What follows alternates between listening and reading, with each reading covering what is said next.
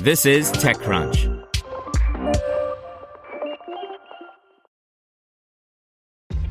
This episode is brought to you by ShipStation. You know, some things take a lot of work, like sending little robots to far-off distant planets. And just as that's challenging, so too is running a successful e-commerce business, especially when there's so much to do. So I want to introduce you all to ShipStation. Now, I love using ShipStation because of its easy-to-use dashboard, which makes managing orders and printing labels a breeze and super smooth. Oh, and the customer service is just out of this world.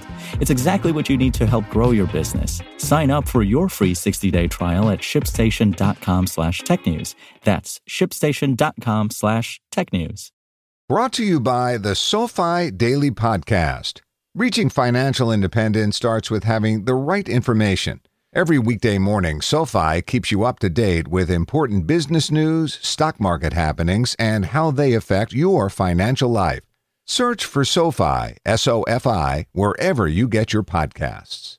Lyft will soon let riders pay for rides with Venmo. By Matt Burns. Lyft riders will soon have the option for paying and splitting fares using Venmo, the company said in a blog posting this morning.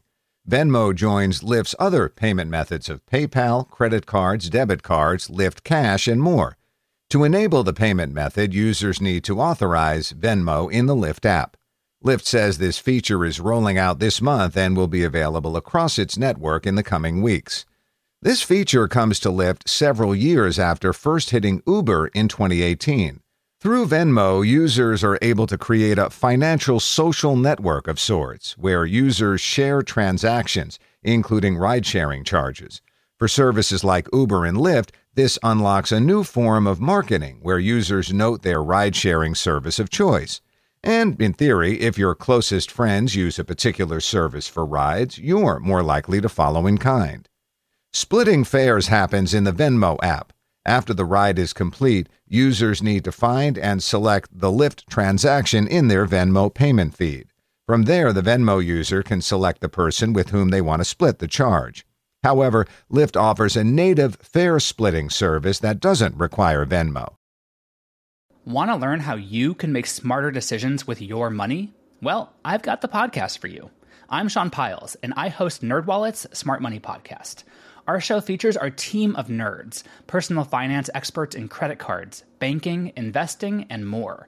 And they'll help you make the most of your money while cutting through the clutter and misinformation in today's world of personal finance. You'll get clarity on strategies to help you build your wealth, invest wisely, shop for financial products, and plan for major life events. Listen to NerdWallet's Smart Money Podcast wherever you get your podcasts.